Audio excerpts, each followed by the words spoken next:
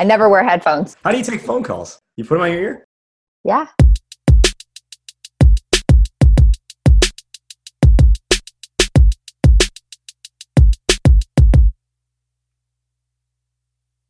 Welcome everybody to Startup Hype Man's Discover Your Inner Awesome podcast. My name is Rajiv Nathan, aka The Raj Nation. I am your show's host and the founder and creative force behind Startup Hype Man, helping startups everywhere build their hype by creating a message that sings.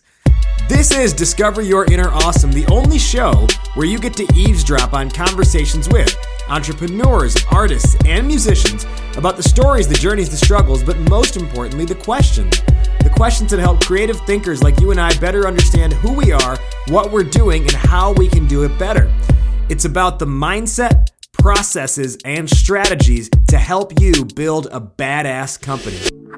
Now, before we dive into today's conversation, I would like to extend an invitation to join our tribe at startuphypeman.com. Enter your email address there, and you will never miss another episode of this show, getting an email in your inbox every single week when we drop new episodes on Mondays. You'll also get my weekly thoughts, strategies, and ideas on how to build up your hype and create a raving fan base. All right, let's dive in now to this week's conversation of Discover Your Inner Awesome.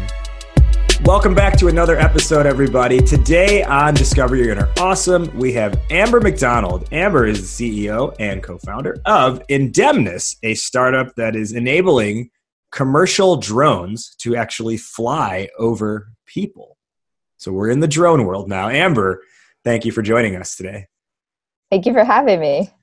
This will be a really interesting conversation, not just because of the specific industry you're in, but our topic today, which is how do you raise capital with no revenue, which I'm sure is on the mind of more than half of startup founders out there. So why is this on your mind and why is this important to you?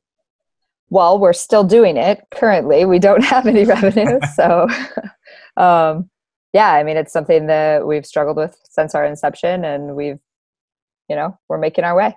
Yeah, right on. Now, before we go into the weeds of that, let's take it back and look more at your history. So I will say this, you're probably the second person I know or now know who's from Alaska, but the other person I know, I never met them when they were in Alaska. So you're the first person I've actually live spoken to in Alaska, which for everyone listening to this right now, we're recording this about 11 a.m. Central Time, which is what local time for you? 8. Yeah. So that's not terrible, but I know you have to do a lot of business actually, like in pretty strange hours for local time for you. But there's been days we've woken up at 2:30, 3 a.m. to hit a 4 o'clock meeting because East Coast wants to start at 8 a.m. Which is crazy. So have you lived in Alaska your whole life? And if so, I think that's very different from growing up, I'd say, anywhere in the contiguous United States. Do you feel like you have a different perspective being in such a different time zone? I don't know if it necessarily has to do with being in a time zone, but yeah, I'm born and raised in Alaska, been here in Anchorage most of my life. And it's a different perspective just in general because we have the same amount of people in our entire state that most people have in a section of their city. I mean, there's 600, 700,000 people in all of Alaska. That is small. I think Wyoming might have roughly the same amount of people. So, okay. So was it more of like a environment growing up where everyone knows everyone? Well, my family's Alaska Native and they're from Kodiak. They're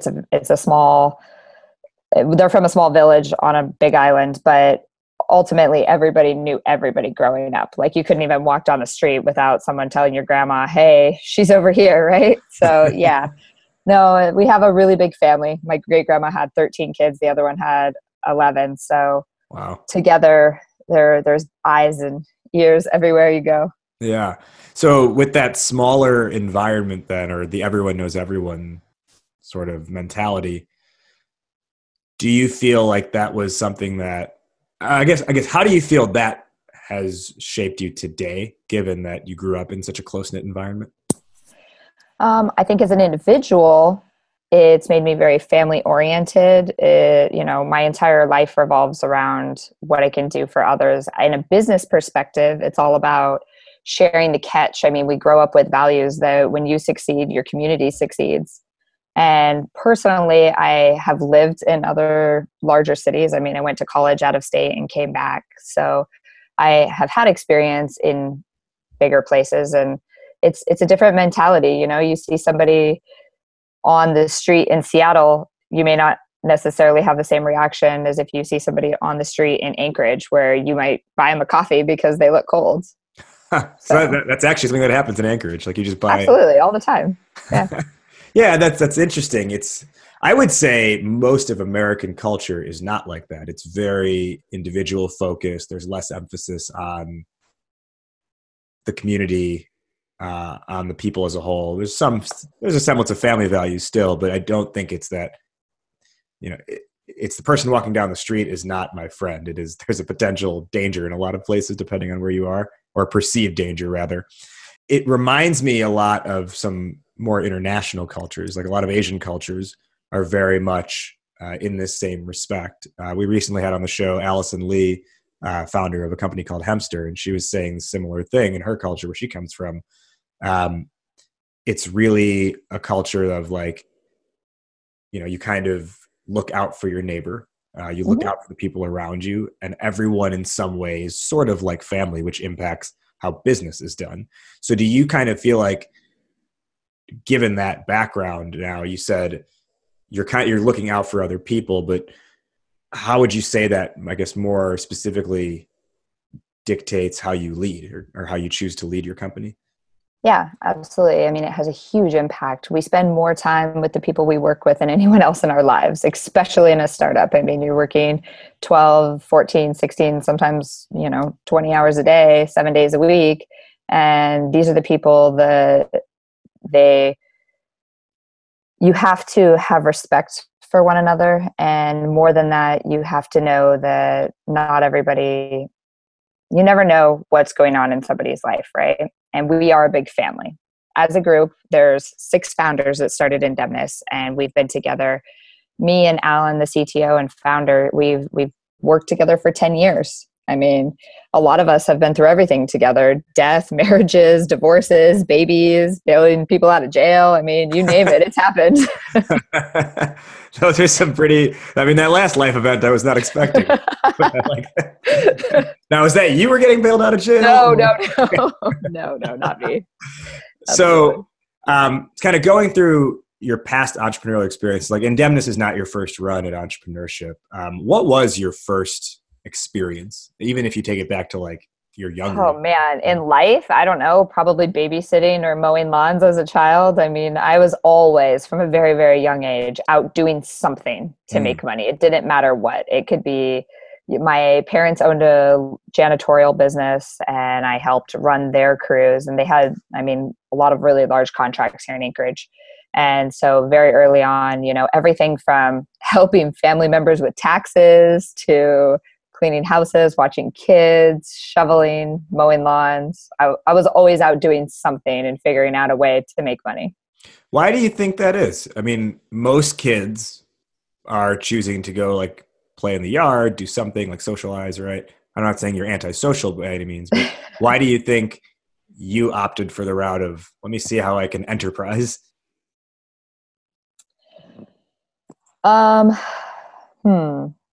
So, not to get too deep, but I grew up with a single mom, and I'm the oldest. And I guess maybe it was a survival tactic of, this is what needs to be done, and I'm going to help out to get us there regardless of what that takes. It didn't matter that I was 8 or 10 years old. My mom worked nights running a janitorial business, and she needed help. And I was running 15-member crews by the time I was 11 or 12. So it's just, I just grew up in it. It's the way we lived. And from your bio, what I've learned is that by age 21, you were supervising 150 employees. What company was that? And how did you end up leading a team of 150? So, well, it was a collective group over a period of time, but it grew from So I started as an intern for a company here locally called First Alaskans Institute. And, after the first summer, I actually ended up running the internship every year after that. And it just grew and grew and grew, and then ended up running large conferences, overseeing programs in finance. And we had community engagement projects in a lot of the communities around Alaska that I oversaw. And it continued to grow. Yeah. Well, I don't really know how it formulated. It was something, it wasn't my degree. It wasn't anything.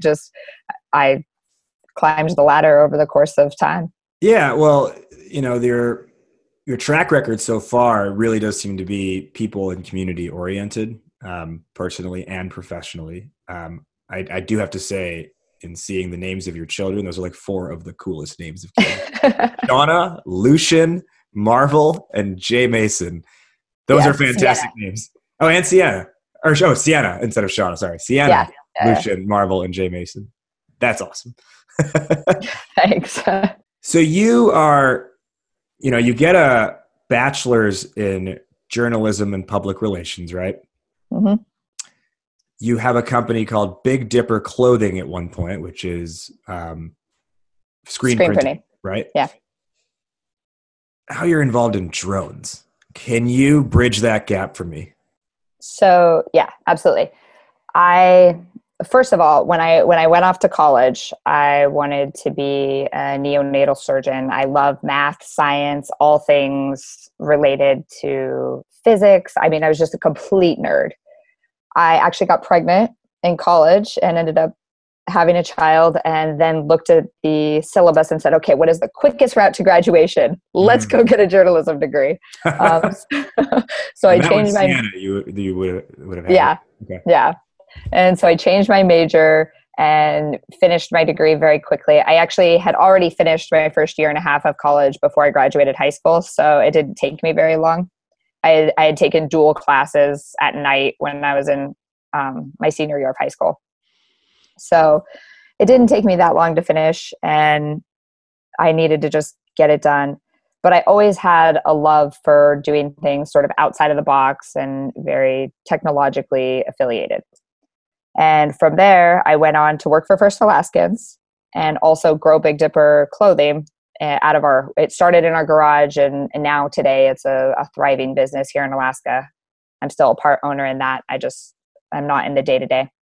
But I also, on the side, had this video production company with Alan. And we used to do broadcast services and video production for clients across the state. And Alaska had a film incentive, and we were flying drones for different companies that were doing reality shows up here in Alaska. And I did the business side. Alan did the film operator side, and he was flying drones for a company called Animal Planet, Discovery Channel, and they kept crashing. And so he started looking into all of the different existing systems that were on the market, and after testing them, found that none of them worked. He came up with an idea one day, and all of the co-founders, there's 6 co-founders of Indemnis, and we all met through the film industry being affiliated. And Alan came up with an idea and approached a couple of us, and away it went. That's kind of how Indemnis came to be. So we weren't necessarily all drone operators. We were just really smart kids that loved tech. And, each one of us had a very strong, we were all really good at the things that we did. So I was good at business. Alan was good at tech. Mackenzie was good at material stuff. Mitch was a first-class machinist. The guy has parts on the Hubble telescope. He's insanely talented. We had a software guy and then a web guy. So together, we kind of all charged forward with this idea and got funding for it. And that's when we were able to hire other people on to help us make it reality. So you get some initial funding for the concept, and for timeline purposes, at what point was that? Was it this year, last year? Yeah. So taking it actually a step back, the way that we got the funding required us solving a technological breakthrough that had never been done. And in the beginning, it was in 2014 is kind of when the idea formulated, and the beginning of 2015 is when I guess the end of 2014 is when the idea formulated. 2015, we officially became an LLC with 6 members, and we had a tiny little place in the back of a sandwich shop, actually. And it was because it had 3-phase power, and we were able to get an RF welder. And so we knew we had this concept, but we needed a material that was lightweight and a material that could be easily packed and withstand a lot of energy. There's nothing on the market that we could find on Google, eBay, Amazon, you name it. You have nylon, Carbonex. We tried everything under the sun. Everything blew to shreds. So we ended up reading a military report that they were trying to make inflatable airplane apparatuses. So like inflatable wings, things like that. And they had sort of done the same thing. And as far as put a large amount of pressure into these materials. And so they had a lot of the research. Well, there was a material that they were using called Dyneema, and they were able to make it work partially, but the base strength was the bonding method that they did. They were only able to achieve about a 20% bond. And so we took their study and we actually refined it. And today we can bond that material to a base strength stronger than itself. And so the material actually rips before our bond rips. And that was our material breakthrough that allowed us to really get off our feet and get our initial funding, because it's something that had never been done before in the world. Dyneema's been around forever. They're a $10 billion company out of the Netherlands, DSM Dyneema. It's used for all sorts of things. Its number one use is ballistic armor. But nobody had ever figured out a way to bond it to that strength.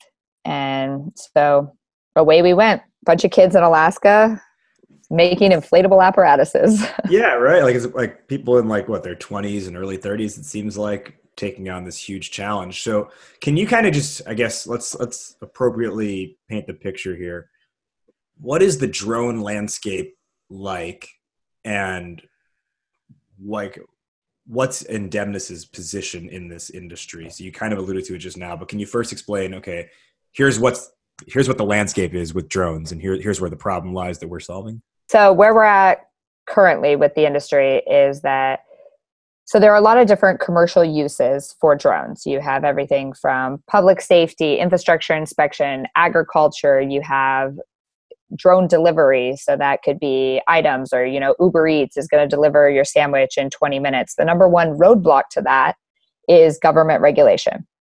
So without a mechanism to safely be able to prove that you can fly over people, the FAA has said this will not occur. And it's one of the first times that they've actually taken a proactive approach. Usually they say that aviation laws are written in blood, right? So this is the first time that, not the first, one of the first times that the FAA has said that until you can prove that you can bring a 20-pound hunk of metal or 50-pound hunk of metal down, if it fails at a level of impact energy that's not going to hurt or kill somebody, there will be no commercial flight over people. Because the reality is that even a 10-pound drone, 10, 20, 30, 50, whatever it is, if that hits you at 400 feet falling out of the sky above your head, that's not just hurting you, that's killing you. Yeah, I mean, even like a penny, if it's dropped from that high, will hurt you. It will hurt. Yeah, absolutely. So with that, the FAA has said, here are the 3 ways to achieve flight over people. You can build to a type certificate where, like a Boeing aircraft, they go through all of the testing to be able to prove that if the technology fails, it's not going to fail, right? The chances of it failing are very low. 2, you can do frangible materials, and that's being able to prove that if something fails and it falls and hits you, that it's not going to hurt you. So foam or magnets that fall apart, things like that. The problem with frangible materials from a commercial standpoint is that it's not the limitations of being able to put a large camera or sensor, you're talking about 1 to 2 pound drones. They're not going to be able to lift your box of chocolates or whatever. And the third way is a risk mitigation tool. So if and when the drone fails, how are you going to prevent it from hurting somebody? And that's where we come in. So Indemnis does UAV safety solutions, and that includes parachutes, so aerodynamic decelerators, and also airbags. And from there, we were able to look and say, this is a need in the market, and we have solved a technological breakthrough to be able to help contribute to this market and help grow it. And that's kind of where we took off and decided to run with it, seeing the potential of where it's going to be. And we knew 4 years ago that we were probably 10 years out from fully enabling this market. So to just like recap there, the reason why you don't see drones flying overhead every day for commercial uses is because there's too much of a risk of them falling out of the sky and hurting people. And what Indemnis is tackling is safe delivery or safe overhead flying, essentially, by mitigating that risk.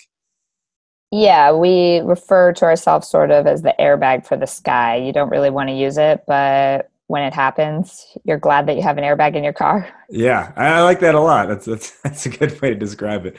And I just thought, one other thing I want to comment on that I find interesting. Earlier, when we were learning more about you talked about how you kind of grew up with the mindset of looking out for others. And I think that's like literally what this company is looking out for others in terms of their safety.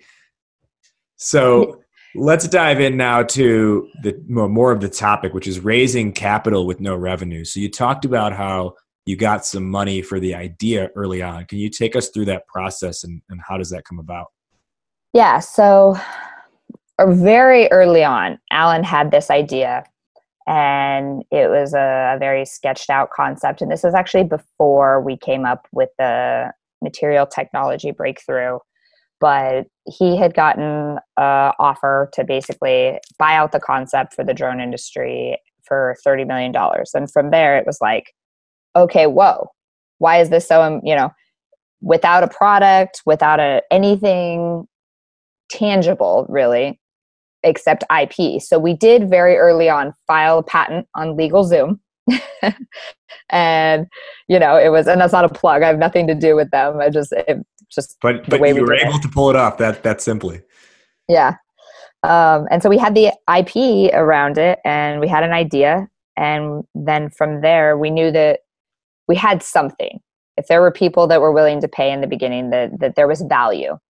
And so we charged on to do the material technology side of it. And as soon as we figured out a way to weld Dyneema, we went to friends and family and people that we knew. I mean, we're in Alaska, so with the oil industry, there are a lot of like wealthy middle class people that have the ability to give, $50,000, $100,000 to startups. And so we went with this idea to people that had worked in the oil industry and who understood engineering and the technology and the physics behind what we were trying to do.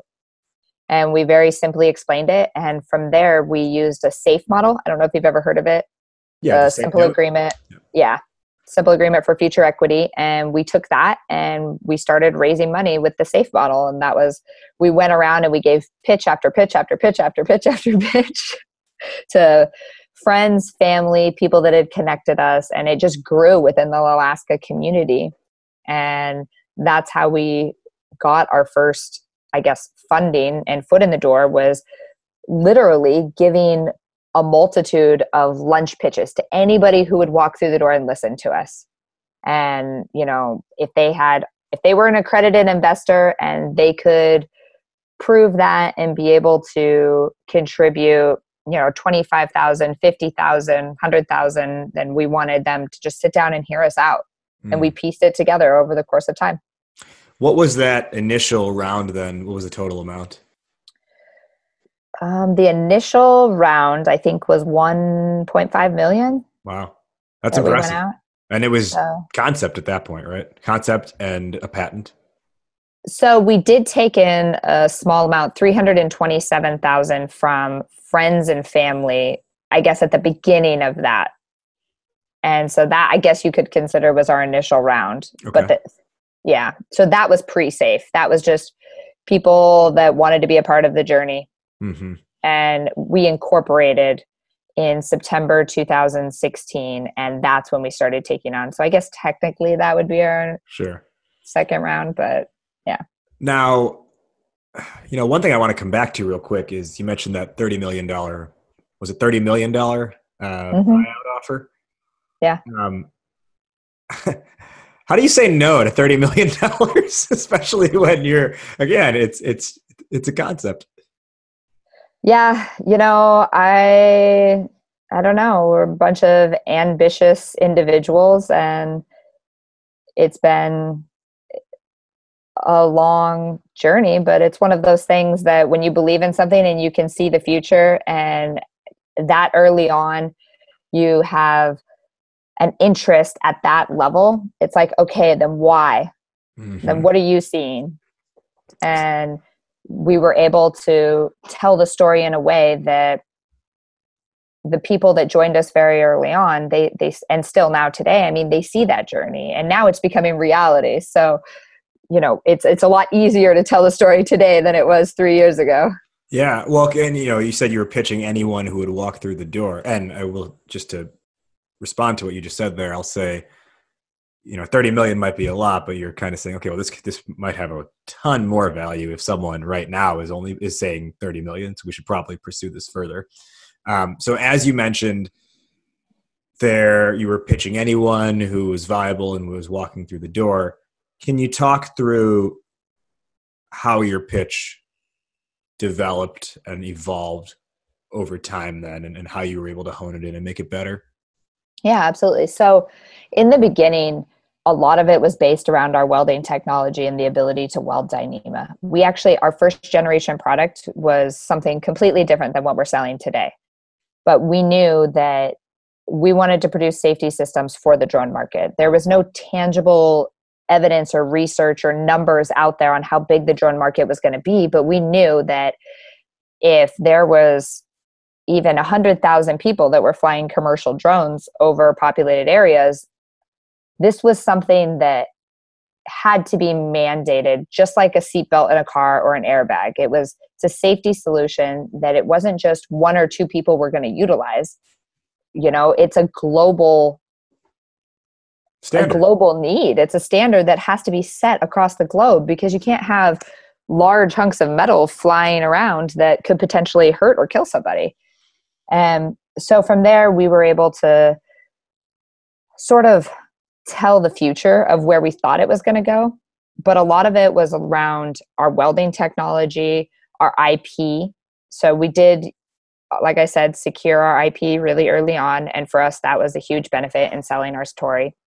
And then the fact that they were getting in at a time where it was super valuable for the potential of the market. I mean, we're talking about a multi-billion-dollar industry that is untapped. We're not talking about a couple million. Realistically, the industry is a massive market that is untapped. And so for our early investors that saw it, they were willing to join us on our journey. And if they didn't see it, then, no harm, no foul. It doesn't hurt you to spend 30 minutes pitching to somebody. Yeah. Especially because they might know someone who would make more sense for, or you might get some feedback that helps you. I think, so a couple things that you brought up so far. You had the defensibility in your IP. I also really like that you talked about you were conveying your vision for the future. Like, this is where we think the industry is headed. That's something that, and the entrepreneurs that we work with here at Startup Hype Man, and looking at what are they pitching to investors, is that it's not about, hey, where are you today?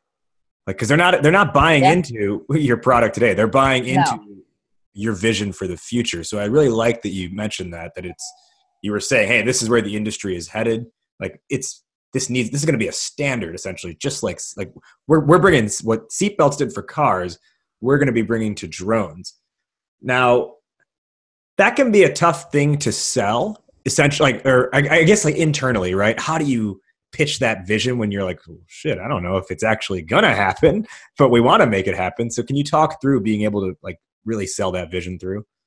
So you have to believe it yourself, first of all. And Alan, our founder and current CTO, him and I have worked together, like I said, for 10 years, and we had a relationship where we push and pull each other in all ways. We fill the gaps that the other one doesn't satisfy. And so it really was, I guess, a couple things. Finding the perfect team to be able to make that vision believable. We had all the tools necessary to actually be able to tangibly trace the dots on how we were going to get there and show our traction for the future. And so believing that and saying, okay, here are the steps we're going to take to get there, and breaking it down and explaining to them. And really, I guess the biggest thing I can say is selling it to yourself. And you got to look in the mirror over and over and know that there is no part of running a startup and raising money that is easy. People are going to tell you no. People are going to tell you they're crazy, that you're crazy. They're going to say, how on earth do you think you're walking through the door and trying to say that your company is worth? I mean, we were raising at a $15 million valuation cap on the safe.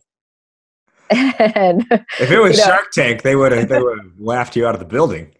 Yeah, but you know what? Today, as we stand, we were able to raise $3.4 million at a $15 million valuation cap. And we have successfully raised over $500,000 at a $25 million valuation cap in the last couple months. And we're doing that because we don't just believe in it. We also are putting our money where our mouth is.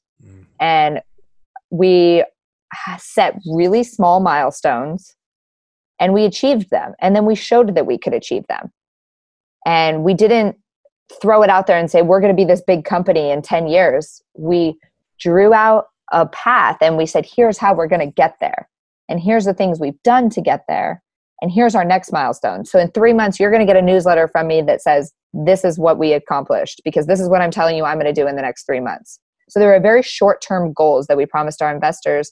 And as we continued to hit them, we had investors that continued each round to give us more money. And with our momentum, that also, it's a lot easier to go into the room and say, I've already raised $1.5 million for this than it is to say, I have $10,000 in the bank. Right. Yeah. The momentum starts to build. Was it a strategic move to set like small achievable milestones so that way you could easily show progress versus like, hey, 6 months from now, we might have this? Absolutely. 110%. So in my previous life before Indemnis, I was on a large holding company, Native Corporation board of directors, and we had lost a lot of money. And when I joined the board, they were like $10 million negative that year.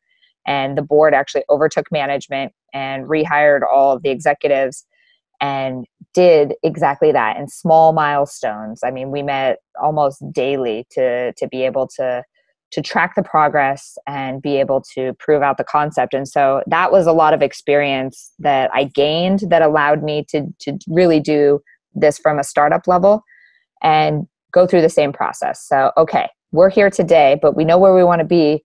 But in order to get there, tomorrow's goal, might just be, or this week's goal might just be to bring in $25,000.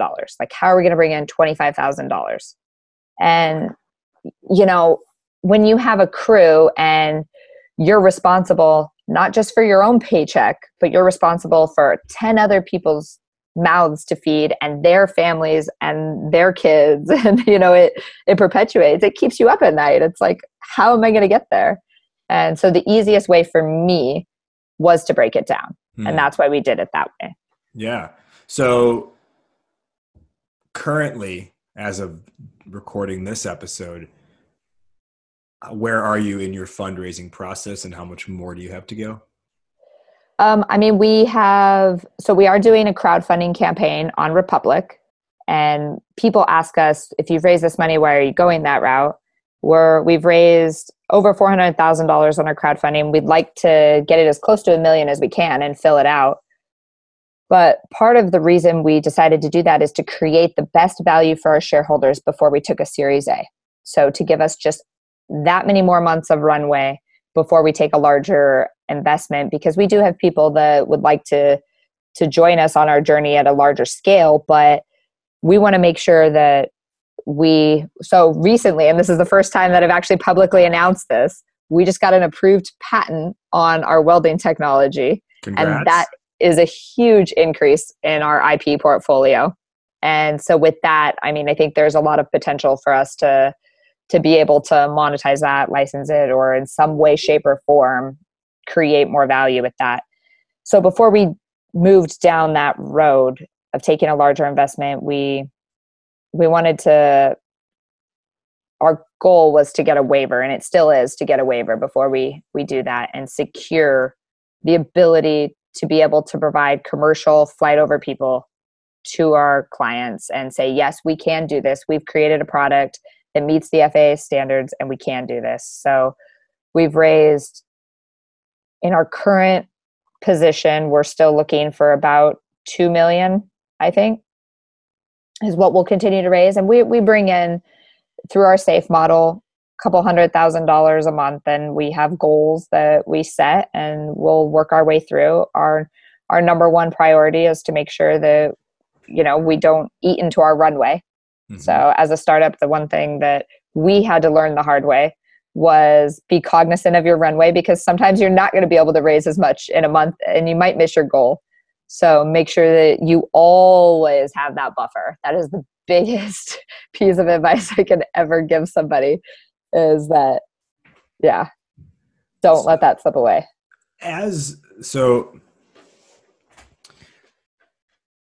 At this stage now, you said you get a couple $100,000 a month in roughly at this point. You got a couple million more to go. I have two questions for you. Yeah. One is, how is the challenge different now versus earlier on? Because I assume it's not a cakewalk. It might be a little bit easier, but the challenge is a little bit differently. So before I ask the second question, could you address that? So I would say, actually, in some ways, so it's different. It's not easier at all. It's not necessarily harder, because we've refined our process and we've gotten a lot better at being able to tell our story. But it is, as the drone industry expands, so do the negative comments, and so do there's more news, there's more danger, people are more risk adverse, and it's not easier. It's very different, but it's not easier at all. Yeah. So the industry is getting more well known, which is creating different perceptions than may have existed before. Yeah. And, it's the fear of, will regulation ever allow this to occur? That's a really big fear that we hear a lot. How are you guys going to, there's a lot of companies, big companies, that took in investment very early on and did it maybe before their time. And so, you have Airware that just lost a lot of money for their investors. Precision Hawk is another really big company that laid off a whole bunch of people recently. So there's a lot going on in the industry that makes larger investors a little scared. And as we've grown, we have one thing with the SAFE, we have new SEC laws, because now we're doing a crowdfunding campaign. We have to only take from accredited investors and show we're publicly soliciting investments. So it's a harder feat to make sure that we're validating that they're accredited investors. I mean, there's a lot of back end stuff and a lot of administrative paperwork that goes into raising money that sometimes people don't think about. And the larger you get, the more bogged down that process becomes. Mm-hmm. So those would be our hurdles versus before. Yeah. The other question I have is, you got the crowdfunding campaign now, mm-hmm. through all the money you've raised across different groups. Do you, or at what point do you start to worry about over diluting yourselves as founders? Yeah. We worry about that a lot. I mean, it's a balance. You want to make sure that your baby succeeds. So you're willing to give up a lot for that. But at the same time, at what point are you giving up a percentage that has it been worth your time all these years? And we've been exceptionally fortunate that we set our valuation cap high, and we were able to bring in money at a high valuation cap. But our biggest fear is, what if we don't achieve revenue on target and we do a Series A at a lower amount, and it's good for our investors because they will get a lower valuation, but it would not be good for us as founders. So that is a driving factor to keep us on our path of achieving profitability. Absolutely. As Notorious B.I.G. says, mo money, mo problems. Before we wrap up, can you let our listeners know where they can learn more about Indemnis, learn more about you, get in touch with you? Yeah. So Indemnis, INDEMNIS.com is our website. You can also go to our Republic campaign, republic.co/Indemnis, INDEMNIS.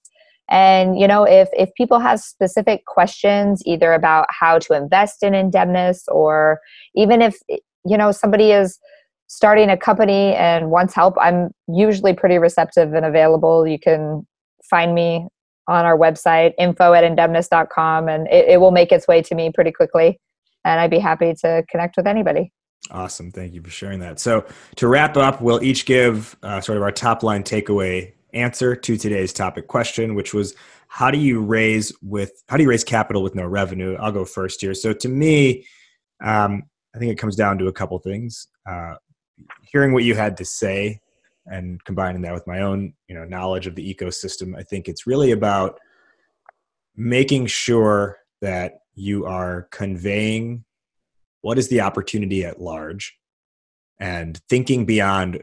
I think I think entrepreneurs get so caught up in like the day-to-day of what they're doing that they think that's what people are buying into, but it's not that at all. It's like, if you're artificial intelligence, but today you don't have the AI component built in, what you're pitching to investors is an AI company, because that's what you're building towards and that's what they're buying into. The other part that I thought was really smart you mentioned was being strategic about setting those winnable milestones so you can show progress along the way, even if the revenue hasn't come in yet. Amber, top line takeaway, how do you raise capital with no revenue? I would say top line takeaway is define your story, refine your pitch, and practice it. I don't know how many times I have practiced it in front of cameras, mirrors, other people, gotten feedback, but ultimately define it and go with it. People are going to give you negative comments. They're going to tell you what you should do. They're going to tell you you're crazy. They're either going to support you or they're not. It's your vision. Own your passion and, put your all into it or you're not going to be successful. Music to my ears, given what goes on at Startup Hype Man and how we support companies. So I'm glad to hear you say that. Thank you, Amber, for joining the show today. Thank you. Thank you very much. That wrapped up our conversation. Did you, the listener, enjoy this episode? If so, the absolute best compliment you can give is a rating and review on iTunes. Ratings and reviews help more people find the show, therefore more people can discover their inner awesome. And if you want to extend that compliment further, while you're leaving that review, go ahead and subscribe to the show on whatever platform you listen, whether that's iTunes, Spotify, Google Play, or the various other networks in which you can find this show. For full show notes, references, and resources, as well as access to the over 100 episode archive, visit the podcast official site, www.discoveryourinnerawesome.com. And remember, for tips, strategies, and ideas on how to build up your company's hype with a message that sings, visit startuphypeman.com. Season 10's theme song is from Sir the Baptist. The song is called Dance with the Devil. It is off his album Saint or Sinner, which you can grab on Spotify, iTunes, Apple Music, and anywhere else digital music is distributed. That'll tie a bow on this one. Thank you again to this week's guest for joining us. I am Raj Nation. You have been listening to Startup Hype Man's Discover Your Inner Awesome podcast. We will see you next time, but in the meantime, take care and be awesome today. This a dance with the devil, girl. Tell me what you gonna do. This a dance with the devil, girl. And if you can't get it loose, then it's a dance with the devil.